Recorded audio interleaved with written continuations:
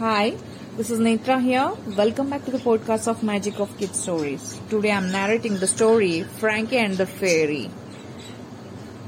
Let's begin the story. Frankie was the son of a poor village carpenter. Every day, Frank went with his father to the forest to cut the trees. One day, tired after a long day at work, Frank sat down on the log to take some rest. Suddenly, he heard a crying, "Help me, please!" He stood up with a jerk and looked about, but there was no one there. "Please help!" Frank heard the voice again. This time, Frank peeped in through the hole in the log and saw the tiny fairy inside.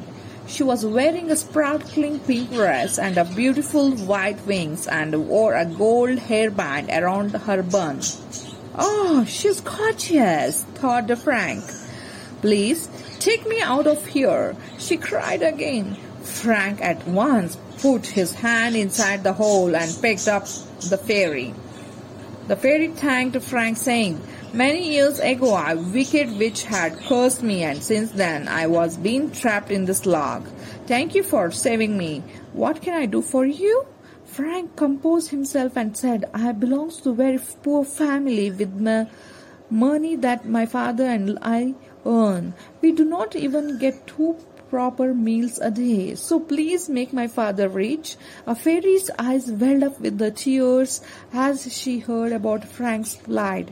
"Boom, boom, zoom," said the fairy, and waving her wand, and suddenly disappeared. "Where did you go, fairy?" cried Frank anxiously, but alas, the fairy had left.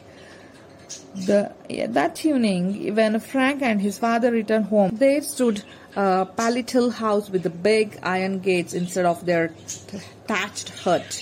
"Where did our hut go?" cried Frank's father in disbelief. They walked in through the gate and were greeted like a king by the servants. Suddenly, Frank's mother came running, hugged them, and said, "God has answered our prayers." Frank looked up at the sky and imagined the fairy to be among the sparkling stars.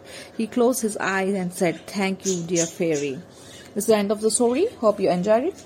I'll come back with the new story. Till then, bye-bye.